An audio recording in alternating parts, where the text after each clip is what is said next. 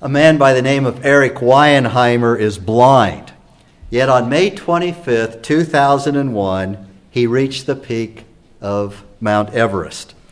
He suffers from a degenerative eye disease. He lost his sight when he was 13 years old. But that didn't stop him from climbing this great mountain.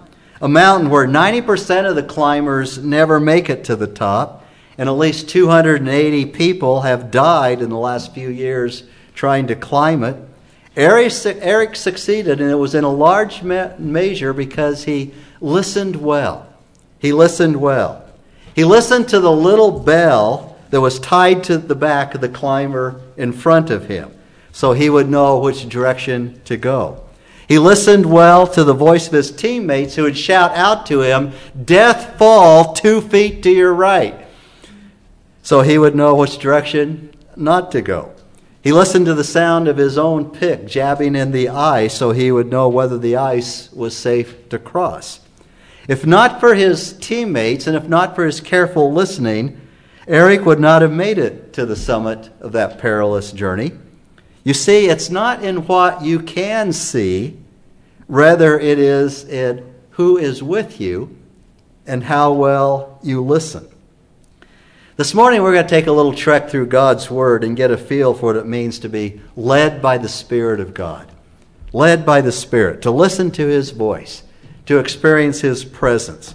What does it mean to be led by God's Spirit? What does it mean to listen to His voice and experience His presence, His guidance in this trek through life? What does it mean to be a Spirit-led church as Grace Baptist Church? What does it look like? What does it really take? What are the dangers? What are the pitfalls? And so basically this morning we're going to gather at the base camp, as it were, for an orientation meeting. An orientation in preparation for the journey that God has for us individually, for the journeys that God has for us as Grace Baptist Church. So I'm going to talk a little bit about what the journey is and some about what the journey is not. And then over the next several weeks, we're going to be looking at specific examples of what it means to be led by the Spirit of God. So turn over to the book of Acts just for a moment. Acts chapter 2. Be looking at verse 42.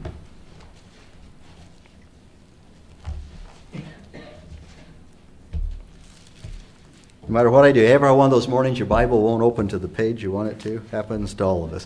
Acts chapter 2, verse 42. You'll recognize, you know this, in the second chapter of the book of Acts, it begins with Pentecost. 120 disciples were gathered in the upper room. There was a noise like a violent rushing wind. It filled the whole house, the tongues of fire, and they were all filled with the Holy Spirit. A crowd gathered, and Peter preached the gospel, and 3,000 souls were saved. And then verse 22 tells us what the early church, this first church, was devoted to. These have been called the marks of a healthy church, or the marks of an effective church, but it's what our body life together is to be about. And so verse 42 of Acts chapter 2 says, they were continually devoting themselves to the apostles' teaching, to fellowship, to the breaking of bread, and to prayer. Everyone kept feeling a sense of awe, and many wonders and signs were taking place through the apostles. And all those who had believed were together and had all things in common. And they began selling their property and possessions and sharing with them all as anyone might have need. Day by day, continuing with one mind in the temple and breaking bread from house to house, they were taking their meals together with gladness and sincerity of heart, praising God, having favor with all the people, and the Lord was adding to their number day by day those who were being saved. The central figure in the book of Acts is the Holy Spirit. It's not the apostles, it's not Peter, it's not Paul, it's not Barnabas, it's the Holy Spirit. It could rightfully be called the Acts of the Holy Spirit. The book of Acts is about what the Holy Spirit does, how He empowers, how He leads, how He fills us. And so over the next several weeks, we're going to take these marks of an effective church, these acts of the Holy Spirit, how He worked in and through the early church, how they followed the leading of the Holy Spirit, and see what it means for us to be led by the Holy Spirit. For those who are led by the Spirit are the sons of God, Paul said in Romans 8:14. So we're going to see what it means to be led by the Spirit as believers. We're in the book of Acts in our devotion to the apostles' teaching, which is the Word of God, to fellowship, to prayer, to the breaking of bread, to worship and praise, to serving, to evangelism. We're going to see what it means to be led by the Holy Spirit in these essential aspects of our church life together. For example, what is Spirit-filled and what is Spirit-led worship? What is Spirit-led prayer, where the Holy Spirit intercedes for us with groanings too deep for words? What does it mean to be led by the Spirit of God and to walk by the Spirit in our witness, in our testimony? So this morning I want us to picture ourselves at the base camp, as it were, of Mount Everest. We're at the base camp. We're in a cabin.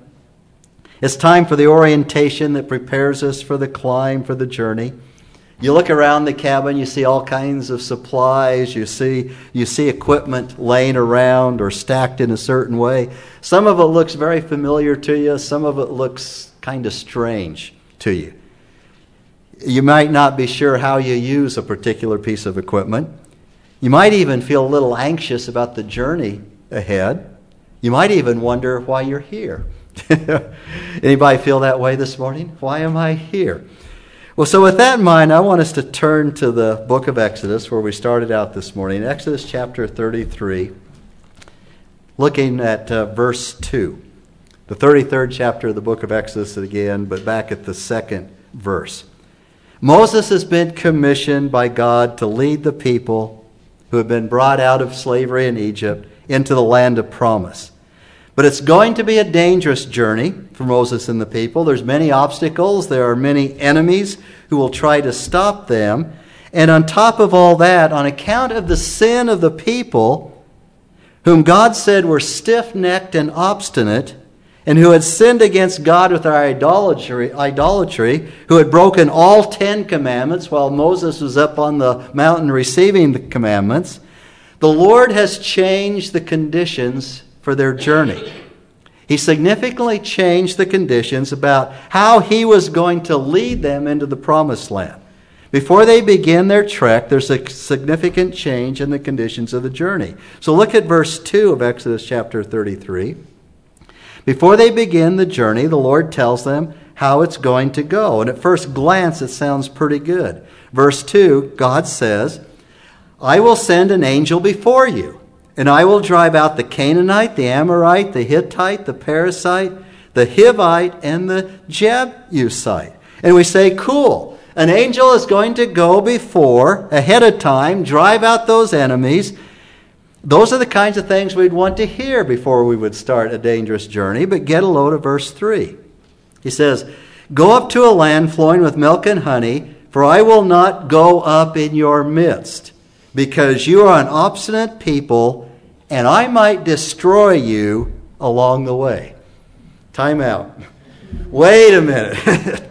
Those aren't the kinds of things we want to hear before we start this dangerous journey. You're at the foot of the base camp at Mount Sinai, and you're going to start the journey through the wilderness. And it's like the guide who is the expert, who knows it all, who can do it all. You fully trust him. He stands up and says, well, actually, I'm not going with you. I'm going to send this other dude way out in front of you. He will clear the way. But if I go with you, I'd have to kill you.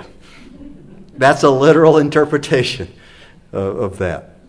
God could not dwell or live in the midst of a hard-hearted people without taking them out. So at this point, Moses begins to freak out, more than just a little. He has to lead these people whom God can't even stand to be around. Yet Moses recognizes a crucial thing here. It's crucial for him. It's crucial for us today. We pick it up at verse 12. Verse 12, Exodus chapter 33. Then Moses said to the people, or said to the Lord, see, you say to me, bring up this people, but you yourself have not let me know whom you will send with me. Moreover, you have said, I have known you by name, and you have also found favor in my sight. Now therefore I pray you, if I have found favor in your sight, let me know your ways, that I may know you, so that I might find favor in your sight. Consider too that this nation is your people. Moses pleads with God, let me know your ways that I might know you. The word translated ways is literally road or path. Let me know your road. Let me know your path. Show me the road. Show me the right path on this journey, that we're on the right path. It's the same prayer that the psalmist had prayed. Teach me thy way, O Lord, and lead me in your level path. Show me the right way. Show me the right path. Put me on the right path and on the right path and roads. Why? It wasn't just so Moses would be on the right path so he'd get to the right destination. It's much deeper than that. Moses is saying, I want to be on the same path that you are on, Lord, so that I might experience you, that I might know you. How can I know your ways? How can I know you if I'm not on the same path you are on so that I can come to know you? In verse 14, God answers Moses' plea in an incredible way. The Lord said, my presence shall go with you, and I will give you rest. The word translated rest means to put at rest. We might say, I'll put your mind at ease. I'll relieve this burden from you. Moses, you can rest assured in this. My presence will go with you. Moses, I will be with you on the path. I will be with you each step that you take. Now I want you to see that little three-letter word, you, Y-O-U. Of course, in English, we suffer from a lot of things with our English language. One of them is when you say you, is that singular or plural? And I've used this before because when we lived in Texas, y'all was singular. Y'all singular. Y'all, all y'all is plural. All y'all is plural. This is you singular. Moses, I am going with you alone. I'm not going with all y'all. I'm just going with you, Moses. God wasn't going to be with the stiff-necked, obstinate, sinful people. He had withdrawn already his immediate presence from the camp. So Moses had to go outside the camp and set up a tent of meeting outside the camp, where when he entered the tent and the glory of the Lord descended, Moses spoke to God face to face as one man speaks to another in the tent. And while Moses was in the tent of meeting in the presence of God, the people stood at the entrance of their own tents and they worshiped God from afar. I can think of no more tragic statement at all in Scripture than having to worship God from a distance. But I also know that it goes on with countless lives and with millions of people all over the world today, people who try to worship God from the entrance of their own tent, refusing or unable to come into the immediate presence of God. While in this tent of meeting with the Lord, God says to Moses, even though I will not go up with all the people, Moses, I will go with you.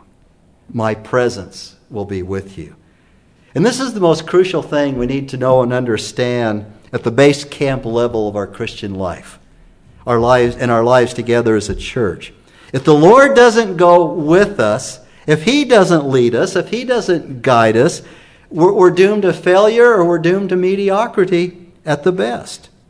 Ever since Pentecost, when the Holy Spirit filled the disciples of Jesus Christ, the Holy Spirit has been empowering, enabling, purging, leading generations of sinners to face the reality of God, filling believers, gifting them, and enabling them to do whatever He's called them to do.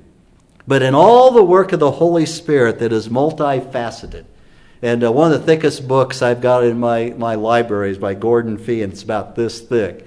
And it's just on the work of the Holy Spirit in the epistles of Paul. And it's the thickest book I've got. It's massive. And he points out, and this is true, in all the work of the Holy Spirit that's multifaceted and multi-sided in His ministry, one word sums up the Holy Spirit's ministry. There's one basic activity of the Holy Spirit that is the central focal element. His activity is summed up in the word presence. The presence of God. My presence will go with you, says the Lord. As believers in Jesus Christ, God is with us. He is in us. He indwells us in the person of the Holy Spirit. The Holy Spirit makes known to us the risen, reigning Savior, Jesus Christ. It's the central element of the Holy Spirit's ministry. The Holy Spirit makes known to us the presence of God. When we pray the prayer of Moses, let me know your ways that I may know you, God answers. He is present with us and in us in the Holy Spirit. He makes Christ real to us. He makes God real to us. He is our guide. He is with us. Now, when we talk about the presence of God in this case, we're not talking about God's theological omnipresence. Like Psalm 139 speaks of God being everywhere at the same time and Him being aware, His omniscience of all things at the same time. Now, omnipresence is an important truth, but what we are saying here assumes God's omnipresence.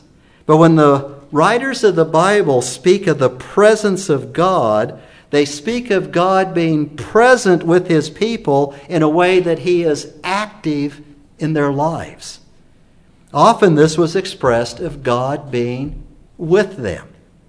The Lord was with Joseph in Egypt, and Joseph became a successful man. At the burning bush, when Moses panicked about the thought of returning to Egypt, God said, I will be with you. God repeated the same promise to Joshua, who succeeded Moses in leadership.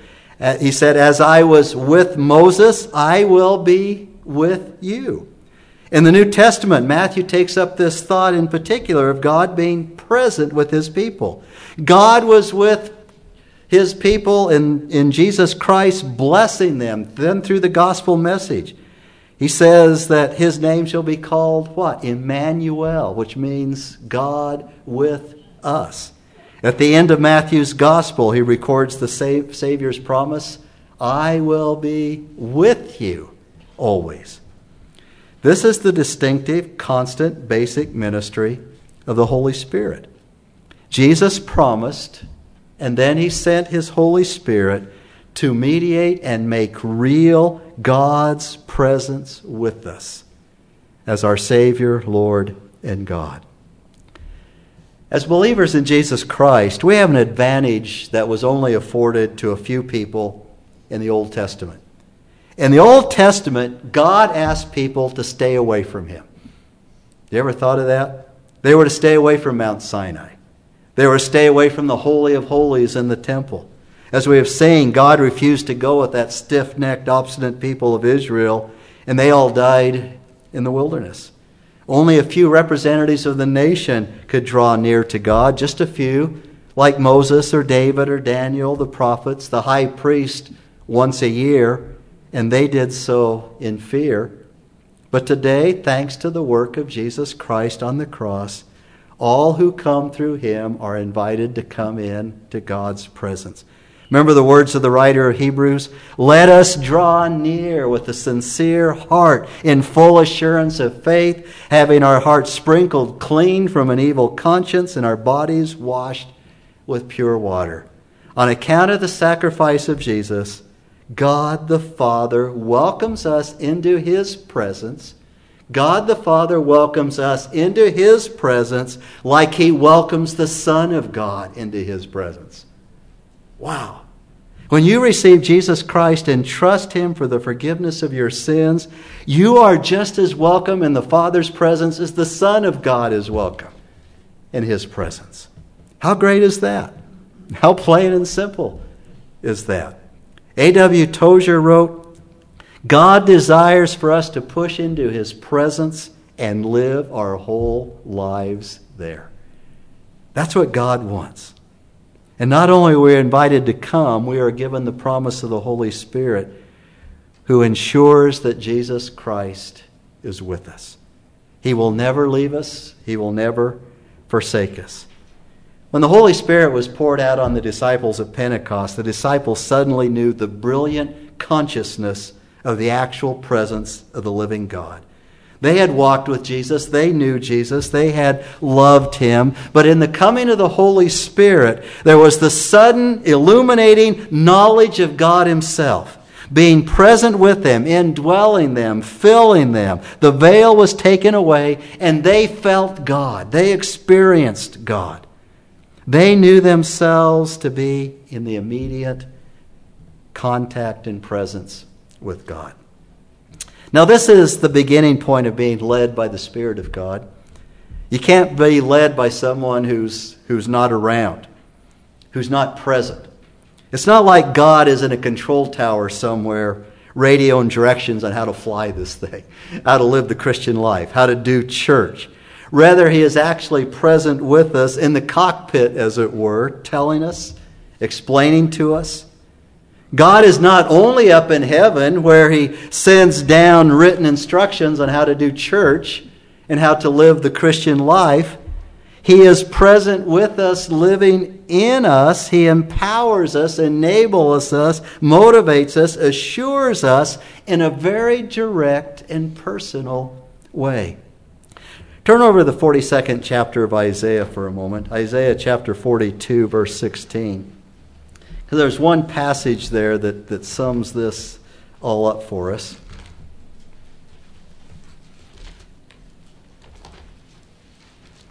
Isaiah chapter 42, the 16th verse. Isaiah begins this chapter by God saying, "Behold my servant whom I uphold. I put my Spirit on him." Talking about the Spirit of God coming upon his servant Jesus Christ. And then in verse 16 of this 42nd chapter of Isaiah, the Lord makes a promise to us. It's a promise of God that he makes to us as we walk by his Spirit, as we are led by the Spirit. This is the base camp level promise that God makes to us as we journey through life, as we walk with Christ. The 16th verse, God said, "I will lead the blind by a way they do not know. In paths they do not know, I will guide them. I will make darkness into light before them, and rugged places into plains. These are the things I will do, and I will not leave them undone." So at the base camp level of the Christian life, we need to understand two things: the presence of God by way of his Holy Spirit who leads us. And secondly, we need to learn how to listen to his voice. To listen to his voice. We are like blind climbers. It's not what you can see, but faith is what? The evidence of things you cannot see. We walk by faith, not by sight. Many times we think that faith is, I'm just going to jump out into the darkness, I'm by myself, and hopefully God's going to come along and grab me and make this thing work out. You know, a lot of people have that view of faith. Rather, faith is who is with you. He's always with us. And how well you listen to him. God says, we're going to take this journey together. I am with you. You can step because you are stepping with me, but you also need to listen to my voice. I would imagine at the base camp level, the guide would want to be very clear of the importance of listening to him, because on a climb, your life depends upon it. If you listen to the wrong voices or pay attention to the wrong things, it could end up in disaster. So it's who or what do you trust? So I want to mention some of the things that are not meant by the leading of the Holy Spirit. We could call these listening to the wrong voices, of not paying attention to what the Holy Spirit says and where he leads. And if we listen to the wrong voices on the perilous journey of life, we are destined for failure. It could end up in disaster. And so at our orientation at the base camp level of the Christian life, these are things we need to be warned about, things that we need to watch out for. Voices, as it were, that'll lead us or could lead us on the wrong path, and we could end up in the wrong place, or we could take a tumble, as it were. And first of all, there's the voice of feelings or intuition. We like to listen to our feelings and intuition, but many people believe that their feelings or their intuition are the leadings of the Spirit. But in Scripture, the Spirit did not lead people through such subjective means. In Acts chapter 16, when Paul and Silas and Luke were on their missionary journey, they had been led by their own feelings to go up north to Asia or Bithynia, to go up that direction. That's where they wanted to go. And they kept trying to go there, but the book of Acts says they were forbidden by the Holy Spirit. They tried another direction that made sense to them, and it says the Spirit of Jesus did not permit them. In some audible way or some visible way, the Spirit forbade them, and they listened to the Holy Spirit till they were called to Macedonia. Come over and help us. And much of the religious confusion today is the result of failing to note this distinction. People appeal to their feelings to justify their beliefs and justify what they do. You hear people say this all the time. Just follow your heart. Follow your heart. What is your heart telling you to do? And then they make a decision, or they pick a particular direction, pick a path, based on what they most want to do deep in their heart, as that's the right thing to do. Yet Jeremiah the prophet warned in chapter 17, verse 9, that the unredeemed heart is more deceitful than all else and is desperately sick. Who can understand it? Proverbs 14, verse 12 says, there is a way that seems right to a man, but in the end, it is the way of death. Following the voice of intuition can lead to destruction. But Proverbs chapter 3, verse 5 says, it promises, trust in the Lord with all your heart. And do not lean on your own understanding. In all your ways acknowledge Him, and He will make your paths straight. If we have a heart for God, if God is shaping our heart into the image of His Son, then more and more our heart's going to be in line with God's. But we still want to follow God's heart. A second erroneous voice is the voice of emotionalism. Now, there's nothing wrong with emotion. I get emotional every time I think of the presence of God, even right now. You know, I always liked it when you're at some big meeting, like a camp meeting or a convention of Christians or something, and the worship leader comes out, sing it like you mean it, like loud. You know, many of you know if I sing it like I mean it, I can't sing it at all. And a lot of us relate with that because of the emotion of being in God's presence, and there's nothing wrong with that. But many people today mistake the leading of the Holy Spirit for getting all worked up, for getting all excited. In recent years, we've had such aberrations coming out of the tornado, yeah, that's it, Toronto blessing or the Pensacola outpouring, where they were saying that holy laughter was the Spirit of God. They even went so far as holy barking is of the Spirit of God. These were attributed to the Holy Spirit. And then there's all those peculiarities on TV that are attributed to the Holy Spirit. And these kind of things have been mistaken for the moving of the Holy Spirit. And we look at these aberrations and related to emotions, and then we want to brace ourselves thinking that, wow, maybe the Holy Spirit would make me do something really weird or off or something like that. And then Paul reminded the Corinthians that the spirits of prophets are subject to the prophets. What does that mean? God is not the author of confusion. If it's out of control or you can't control it, it's not of the Spirit of God. Because Paul says all things are to be done decently and in order. And then I shouldn't even have to mention a third voice, but it's so prevalent today, it's worth mentioning and needs to be mentioned, and that is the voice of new truth. The voice of new truth. People think up something. They say it's a revelation of God. I just read the other day, there are 2,500 active cults in America today. You know, we're not talking about them like we used to when all the books were written and stuff about how to witness to people and those kind of things. And it should go without saying that the leading of the Holy Spirit will never contract the Word of God as we have it in God's Word. And some of the last few verses of the Bible should sum it up pretty well. John writes, I testify to everyone who hears the words of the prophecy of this book. If anyone adds to them, God will add to him the plagues which are written in this book. And if anyone takes away from the words of the book of the prophecy, God will take away his part from the tree of life and from the holy city which are written in this book. And then related to the voice of new truth, we also have to watch out for the voice that contradicts truth. In other words, the Holy Spirit will never tell you to do something that God forbids in His Word. And the Holy Spirit will never tell you not to do something that He commands for you to do in His Word. Jesus called the Holy Spirit the Spirit of truth who proceeds from the Father, who testifies concerning Him, and who guides you in all truth. So that brings us, very briefly as we finish up, listening to the right voice. We're still at the base camp level, and I hope we're getting at least an idea and awareness of what it means for the Holy Spirit to be our guide, to listen to the right voice, to be able to take God's truth, God's Word, and be guided by the Holy Spirit in all truth, rather than listening to the voices of intuition, emotionalism, new truth, or claims that contradict Scripture.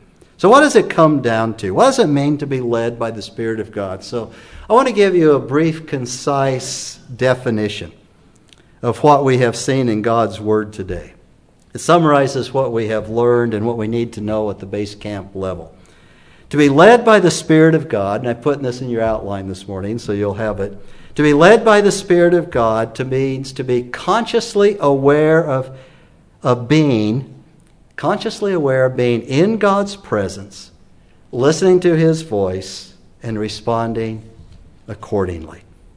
To be led by the Spirit means to be consciously aware of being in God's presence. We experience awareness every waking moment of the day. When we wake up in the morning, we become aware of our surroundings and the thoughts that we have. As we go through our day, we're aware of literally thousands, maybe millions of things. An image on television, a barking dog, a person's voice, an itch on your arm, a desire to drink some water. These are things about which we are aware. Our awareness flits from one thing to another all day long. And I like that movie with the dog or squirrel. Yeah. You know, we're distracted. It gets our attention. And pity the poor dogs who didn't listen to the squirrel. An arm itches and we scratch it. You see, awareness is not a belief about something, but is the direct experiencing of something, whether by sight, sound, feel, taste, thought. So what is the awareness of God's presence? It is the experiencing of God's presence. It's the consciousness of God's presence. It's not the belief that God is present.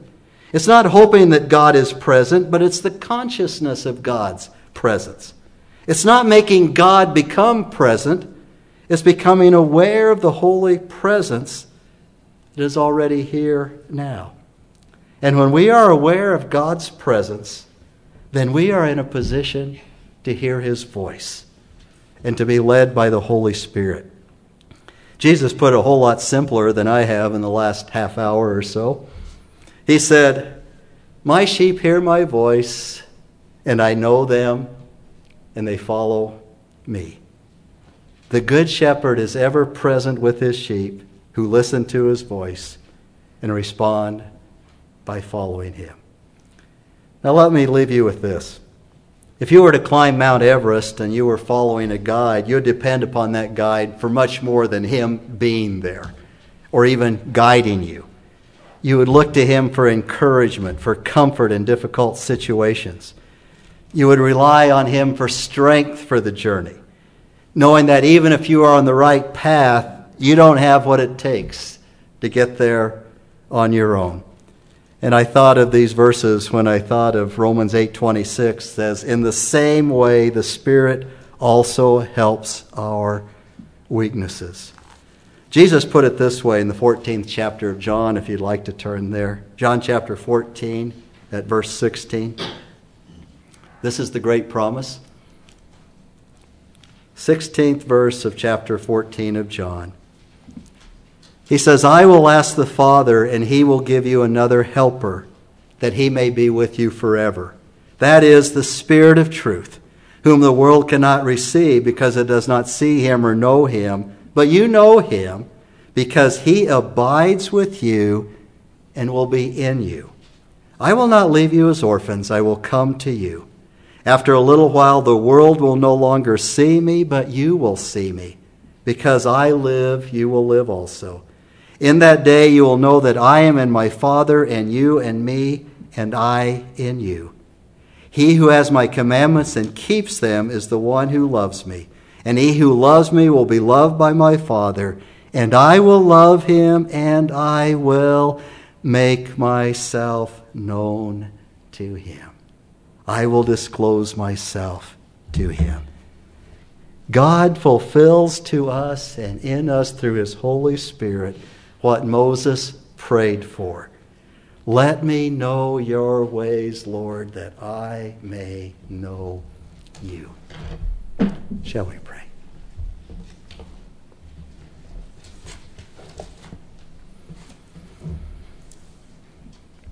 Our Heavenly Father, as we come to what I've called the base camp level of the Christian life this morning, Lord, I pray that as we take this journey together, this journey as Grace Baptist Church and as individuals, as we discover what it means to be led by your Holy Spirit and in the Word of God, through prayer and fellowship, through the breaking of bread together, through our worship, through our evangelism, through our service, Father, I pray that more than anything else, we will become more and more consciously aware of your presence with us as a body and with each one of us as individuals in our time that we spend with you.